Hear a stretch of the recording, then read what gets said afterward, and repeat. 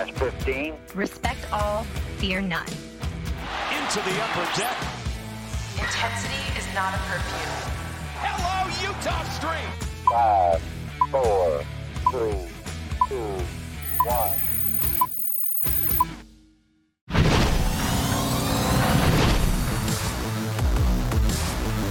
Welcome into the Masson All Access Podcast Series Recaps, everybody. Your friendly neighborhood host, Bobby Blanco here, getting ready to break down the first edition of the Battle of the Beltways for the 2021 season. The Nationals opened up a 9-game homestand against the Orioles, the first edition of this rivalry for the season. Entering the series, the Nationals were 17-23 on the year, 4.5 games out of first place in the division behind the New York Mets. They were coming off losing 3 out of 4 in Chicago last week, so they needed a series win over their BW Parkway rivals to shake off a rough week the week prior. So let's break it down. Game 1 on Friday marked the return of Stephen Strasburg, who came back after 5.5 weeks on the injured list with right shoulder inflammation, and also the return of more fans to Nats Park, as capacity was increased to 36% for the first time this weekend. And the 14,000 plus fans had a lot to cheer about with Strasburg's return, especially after a 9-pitch 1-2-3 top of the first, which kicked off Strasburg's relatively easy start through the first 4 innings. He faced one more than the minimum and only needed 43 pitches to start his outing.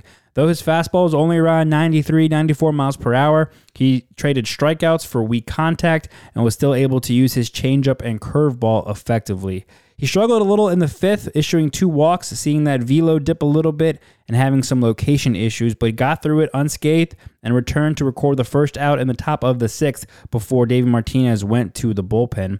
Strasburg would leave as the pitcher of record, though, thanks to the Nats offense breaking through with 2 outs in the bottom of the 5th. Josh Bell and Kyle Schwarber hit back-to-back doubles to produce the first run, then Starlin Castro and Josh Harrison hit back-to-back singles to bring home the second run. But in the 6th, the Orioles threatened to cut into that 2-0 lead. Trey Mancini hit a double to right field, and Juan Soto overthrew his cutoff man, getting the ball back into the infield, prompting Austin Hayes to try to score. But Josh Bell backed up the play nicely and threw home to Yan Gomes, who made a nice pick and tag to get Hayes out and keep the O's off the board. Josh Bell, after the game, gave credit to the fans and the crowd, saying that they got loud, which gave him the heads up that there was a play coming at home, and he was able to turn and make the throw to Gomes. The Nationals would go on to score 2 more insurance runs, one in the bottom of the 6th and one in the bottom of the 8th, as they would get 7 2-out hits in the final 4 innings. Brad Hand came on in the 9th to close out the win. He gave up a 2-run homer to Freddie Galvis, but would record the final out to keep it a 4-2 final. Strasburg would earn the win, and Jorge Lopez took the loss for the Baltimore Orioles. Ironic that Strasburg's season last year ended while facing the O's. He only faced the O's last year, and now this season, his season kind of restarts with a strong start against the O's.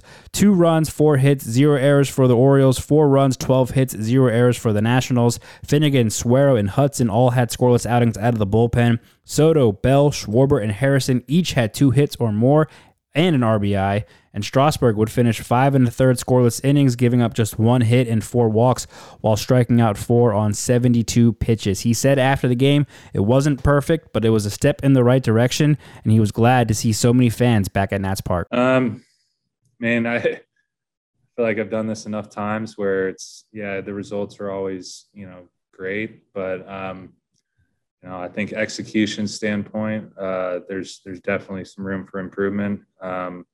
Again, I think it was a step in the right direction. But again, I think there's still, some work to be done. And, again, I mean, it's still only May, and, I feel good coming out of the start. So just kind of take what I can from it and get ready for the next one. You haven't had a chance to pitch in front of a sizable crowd for quite a while. What did that just feel like to hear the ovations as you're taking them out into the first, as you're striking out a batter, as you end the game, that kind of stuff? I think not having it for so long, kind of take it for granted. And you really rely on that. You rely on that to kind of, you get the fans into the game, and it gives you that extra boost. It's just, the atmosphere changes so much. And I think, we really appreciate it as players. Obviously, last year and early on this year, I'm sure a lot more fans wanted to be here, but Powers that be said they couldn't. So we're just happy that they're here now. After the low-scoring, somewhat pitcher's duel on Friday night, the Nats and Orioles treated the fans at Nationals Park with some offensive fireworks on Saturday, with the Nats eventually winning the high-scoring affair 12-9. But it was an uphill battle for the home team as they spotted the Orioles a 5-run lead in the top of the first after John Lester served up a grand slam to Ryan Mountcastle. But the Nats would chip away and finally come up with some clutch hitting with runners in scoring position, something we heard Davey Martinez talk a lot about last week in Chicago. Down 6-1 in the third, Josh Harrison was able to match Mountcastle's slam with one of his own to make it just a one-run ball game. Harrison, deep left center. See you later. And now the Nats have a grand slam. That was Harrison's first career grand slam while also playing center field for the first time in his big league career. So after Saturday, we can pretty much say Josh Harrison has done everything there is to do in baseball over his career. In the top of the fourth, the Nats' big bats would strike again, this time with an RBI double by Trey Turner and a 3-run home run by Ryan Zimmerman. How about that swing? Deep to left. See you later.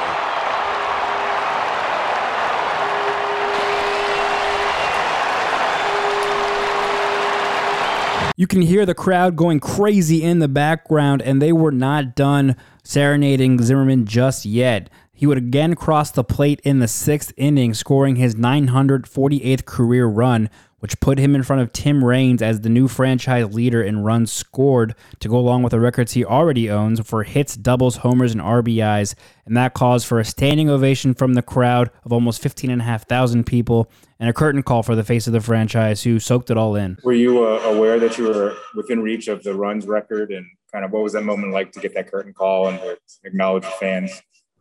I was not aware.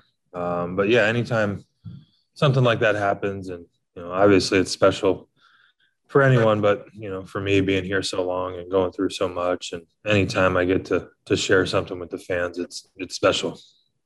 Do you feel like as your career is moving along, do you value moments like that even more than maybe when you first were coming up? Yeah, well, I mean, you get those moments because you're old, like me. You got to play for a long time. I'm just lucky enough to be able to do it in one place. Not many guys get the opportunity like I've had. I think everyone knows how I feel about, this DC area and the fan base and how special it is to me. So to be able to do things like that and share it with the fan base is always great. The Orioles would tack on some late runs, but it was too little too late as the Nats sealed the series win with a 12-9 victory. Daniel Hudson would be the pitcher of record, and Brad Hand recorded his 6th save of the season. 9 runs, 12 hits, 1 error for the O's. 12 runs, 15 hits, 0 errors for the Nats. Trey Turner went 2 for 5 with a run and RBI. Juan Soto went 2 for 4 with 3 runs and a walk. Ryan Zimmerman finished 3 for 5 with 3 runs and the 3 RBIs on the homer, and Kyle Schwarber had a 2-hit day as well. And John Lester was let off the hook after giving up 6 runs in just 4 innings, while Kyle Finnegan, Daniel Hudson, and Brad Hand pitched scoreless innings of relief, though some more bad news for Will Harris, who gave up 2 runs and 3 hits without recording an out, which would lead to some pregame roster moves for the Nationals before Sunday's series finale. Will Harris landed back on the IL, still dealing with his mysterious hand issue, and Kyle McGowan taking his roster spot. And Victor Robles was also a late addition to the IL with a sprained right ankle, though no corresponding move was made to fill his roster spot on Sunday. That will leave Davey Martinez short a man for Sunday's game against the O's, and no matter, they will come away with a 6-5 win to complete the sweep of the Orioles and keep the Masson Cup in DC for now. But this one kind of started like Saturday's game, with the Orioles taking a 3-0 lead off Patrick Corbin in the first inning to start the afternoon. But in the bottom of the frame, the Nats offense would get that lead right back thanks to an RBI single from Josh Bell, a 2-run homer from Kyle Schwarber, and an Alex Avila RBI double. And here's Schwarber up there swinging. High fly ball, deep right center. See you later. And this game immediately is tied up. Corbin would mostly settle in from there, though this game would feel like it was taking forever with all the base runners these pitchers allowed. And after the Orioles tied the game at 4-4 in the third, the Nats would grab it right back for good in the fourth on a Trey Turner sacked fly. Then they added another run in the fifth on a bases-loaded walk to Andrew Stevenson. And then they got some strong outings by their veterans out of the bullpen for a 6-5 final and Beltway Series sweep. Corbin would earn the win. He's worked his way back to 500 at 3-3 on the season. Matt Harvey took another brutal loss for the O's, and Brad Hand earned his 7th save of the season. 5 runs, 13 hits, 1 error for the O's, 6 runs, 11 hits, 0 errors for the Nats. A rare 0-for-5 day for Juan Soto, and Starlin Castro would also go 0-for-4, even though he scored a run. But everyone else in the lineup, not including the pitcher spot, had at least a hit on the day, and everyone not including Kyle Schwarber had 2 hits. Corbin was charged with 4 runs and 11 hits in 5 2/3 innings while only striking out 3, but Daniel Hudson had a perfect outing out of the bullpen, and Brad Hand ran into some trouble in the 9th, but closed it out with ease on just 8 pitches. The Nats are now 20-23 on the season, 2.5 games out of first place in the division behind the Mets, and continue this long homestand with 3 games against Sean Doolittle and the Reds. Let's take a look at the opposite dugout and hear from Sean. The Cincinnati Reds are managed by David Bell in his 3rd season. They went 31-29 last year, finishing 3rd in the National League Central, then got swept in the Wild Card Series by the Braves, though the Reds had a chance to win both of those games, if you remember. They're currently 20-25, 4th in their division, 5.5 games back of the St. Louis Cardinals. Over their last 10 games, the Reds have gone 3-7 and have actually lost 10 of their last 15. In their first meeting with the Nationals this season, and now they're looking back to 2019, they went 1-5 against Washington. So the Nationals have had the Reds' number of late, even though they didn't play each other in 2020. The pitching probables: Tuesday night starter Trevor Malley, right-hander, will face off Max Scherzer, 7:05 p.m. on MASN. And then Wednesday night, Jeff Hoffman, a right-hander, will take on Joe Ross at 7:05 p.m. on MASN. And then to finish the series, right-hander Sonny Gray will take on Steven Strasburg, 7:05 on MASN and MLB Network out of market. I'm going to do something a little different for this look into the opposite dugout this time around. Instead of you listening to me break down each aspect of the Reds, I'm going to let you listen to Sean Doolittle talk about his return to Nationals Park this week. But before we do that, what you need to know about this Reds team is this: their offense is great, their pitching is terrible. Offensively, as a team, they rank near the top 5 in the majors in slash line, so average on base, slugging, and OPS, and in homers. Left fielder Jesse Winker leads the majors in slugging, is 2nd in average and OPS with 13 home runs and 28 RBIs. And his teammate in right field, Nick Castellanos, is right behind him in most of those categories except for average, because he leads the majors by hitting .356 on the season with 12 homers and 30 RBIs. Meanwhile, their team 5.15 ERA is the 2nd worst in baseball and dead last in the National League. Like, you know it's bad when you have one of the highest scoring offenses in baseball and your team still has a -23 run differential. But the one bright spot was Wade Miley's no-hitter against the Indians earlier this month, but Miley was placed on the IL on Friday, so you will not see him pitching at Nationals Park this week. Their bullpen is tied for the 2nd most home runs allowed in the National League and the 2nd worst ERA.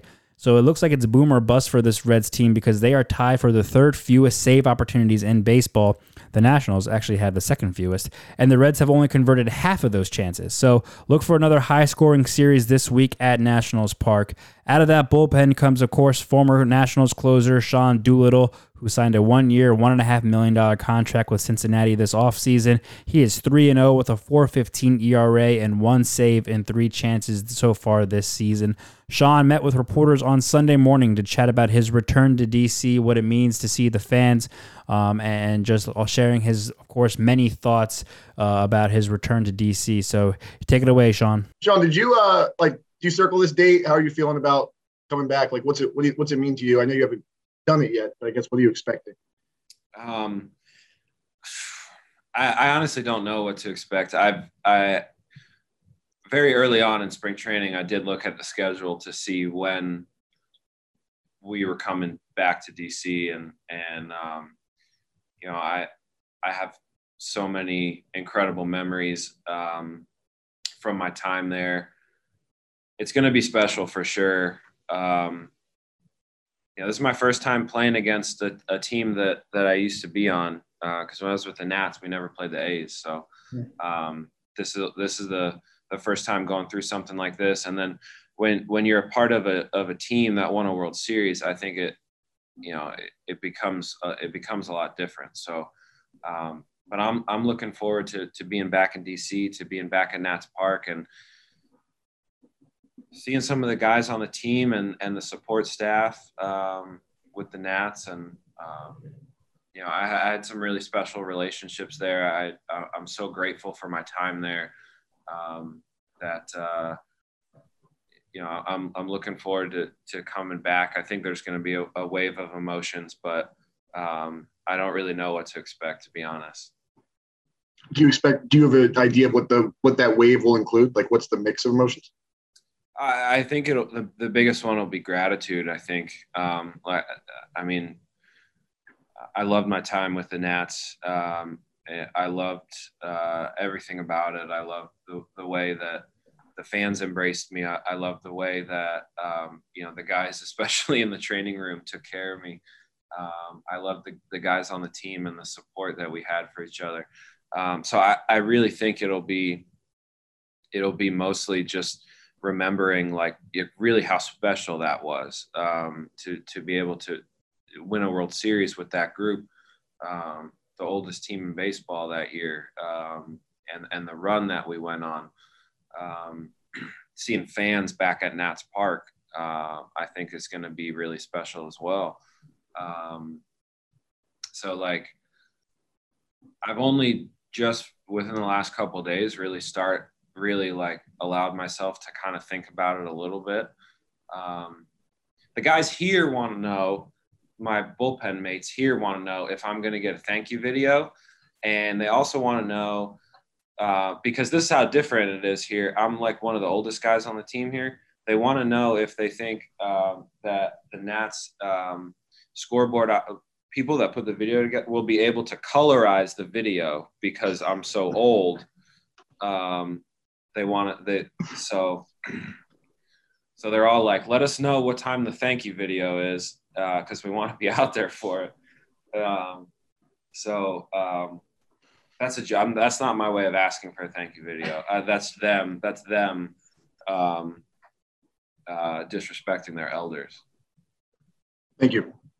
Sean, I was going to ask, do you expect the video, or do you think maybe they'll just play the 20-minute Star Wars soliloquy? that would be awesome. Make everybody sit through that right before the game, right before the anthem. I think that would be really cool.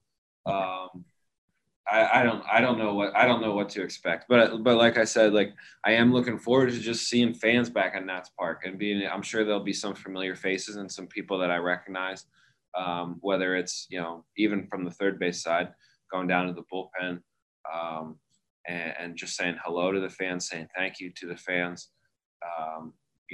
for all of their support, for me during the 3.5 years that I was there. So, I don't know.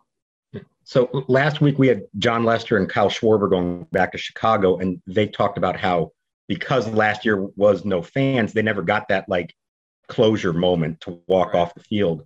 Yeah. Did it seem strange to you that you left this team without really getting that final last moment with everyone? Yeah, that sucked. That sucked big time, because my last game, I tore my oblique. I walked off the field, and I got to come in the next day to meet the doctor, meet with the team doctors, so that they could read the MRI. And then I was like, all right, what time should I come in tomorrow? Thinking I was going to start rehab or do something with the training staff. And they were like, oh, you can't come in anymore. And that was it. That was it for me. And I got to come back to the stadium the day after the season ended to pick up my stuff. And that was it. I didn't get to, I didn't get to say goodbye or thank you or have that. Not that I wanted a send off, but you can't even make the rounds in the clubhouse to say goodbye to all the boys and to say thank you to the staff and everything like that. So, that stung, and that really sucks for a little bit, for sure. But so that's another reason. There's some people that I haven't seen in that clubhouse since I got hurt, since I walked off the field that night in September. So I think, and then like I said, having the fans back will be really, really special as well. Hey, Sean, when you left Washington, you posted a lot of thank yous to the fans. Why was that so important for you to do? I think because like I'll never forget the way they really just embraced me right away, like right after the trade in 2017. And they started doing the do in the stands. I remember it seems silly now, but I was so nervous after I got traded. Like the first week or two, it felt like I made my major league debut all over again. I was so nervous. I forgot how to pitch. I barely got a save my first outing. I had a messy outing against the Brewers shortly thereafter. But, you know, every time I came into the game, they were on their feet. They, you know, they had the do chant going. And then, you know, from there on out, like,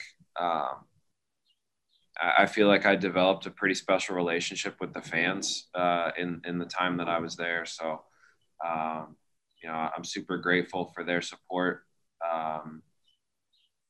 And I think that's one of the things I'm most looking forward to is, you know, having fans back at Nats Park and just being able to maybe see some of them again, some familiar faces and you know, say thank you in person, because I really do appreciate the way that they embraced me, the way they and my wife, she used to drag me on Twitter and fans loved it, but they supported her as well. So I'm very lucky the way that they embraced me there, and I'm very grateful for it.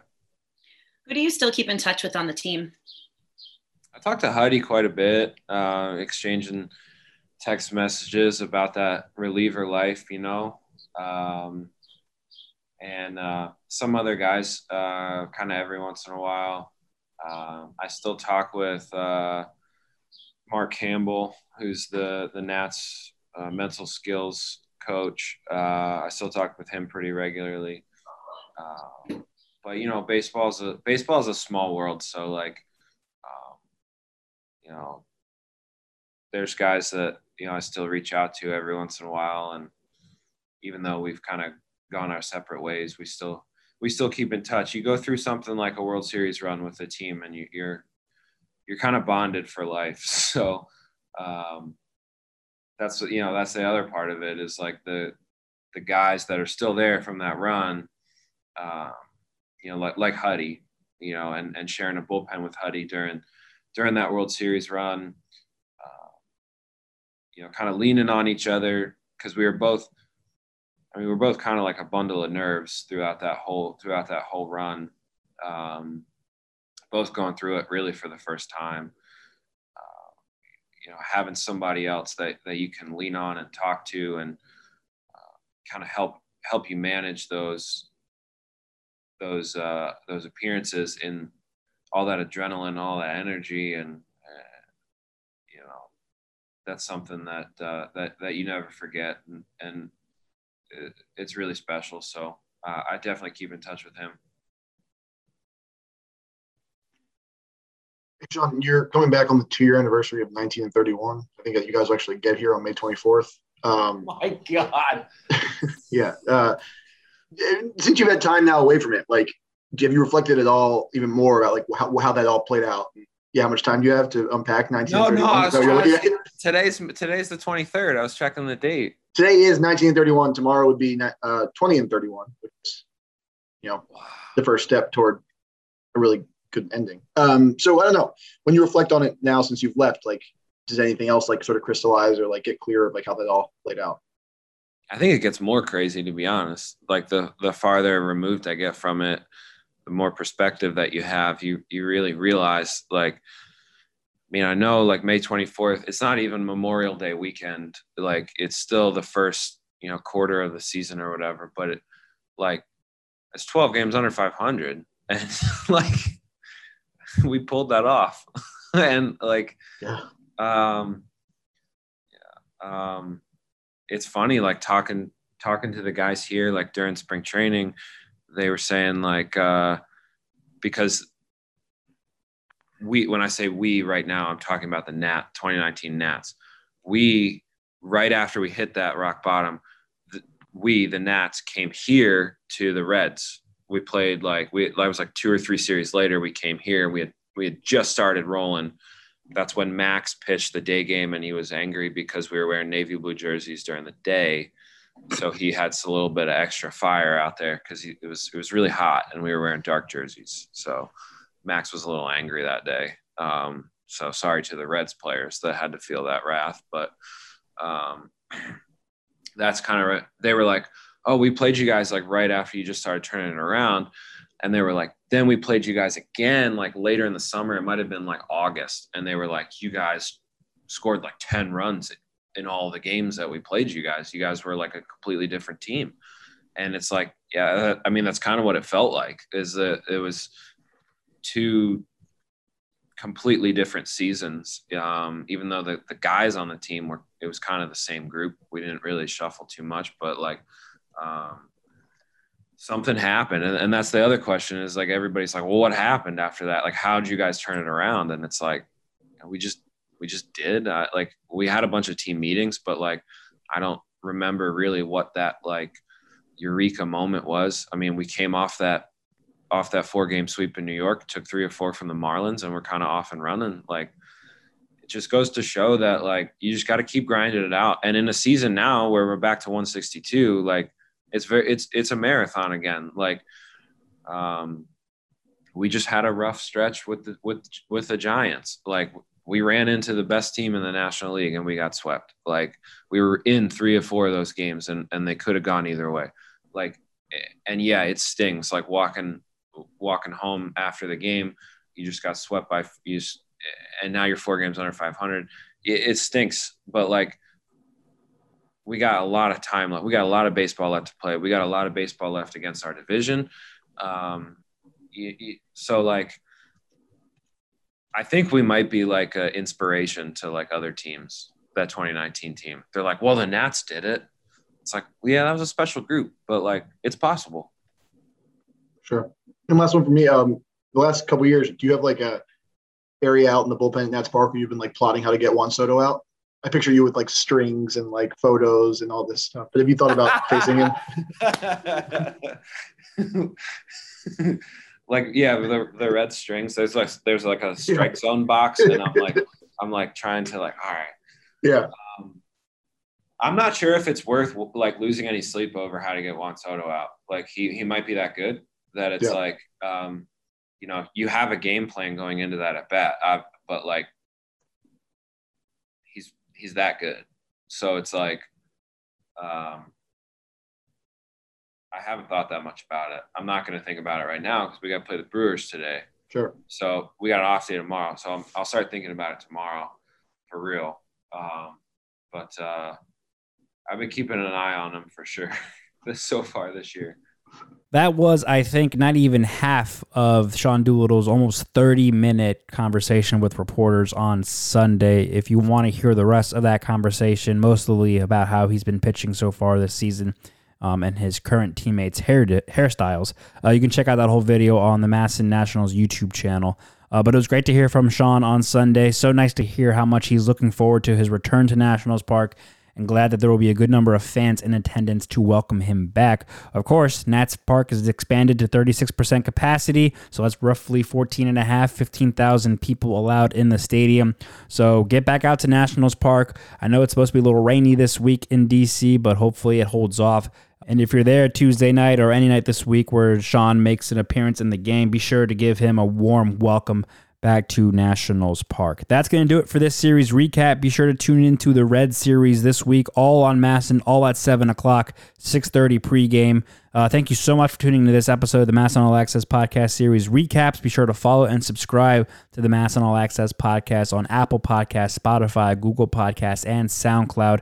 And check out our weekly live episode. Myself and Amy Jennings on Wednesday will be live on Facebook, YouTube, and Twitter at MASN Nationals across the board on the social media channels. And of course, Mark Zuckerman with the best Nationals coverage on MASNsports.com. You can also give me a follow on Twitter at Bobby_Blanco. Love having conversations with fans throughout the course of the game. Have heard a lot of great feedback from a handful of you guys about the recap, so I really appreciate you guys tuning in and listening, and I'm glad that you're enjoying these so far. They're a joy to make because you guys are enjoying them so much. The next episode of these recaps will drop Friday morning, recapping this Red Series and Sean Doolittle's return, and looking ahead to the weekend series against the Brewers, a holiday weekend series against the Brewers before facing the Braves on the road next week. Until then, enjoy the games. Welcome back, Sean, and we'll talk to you later.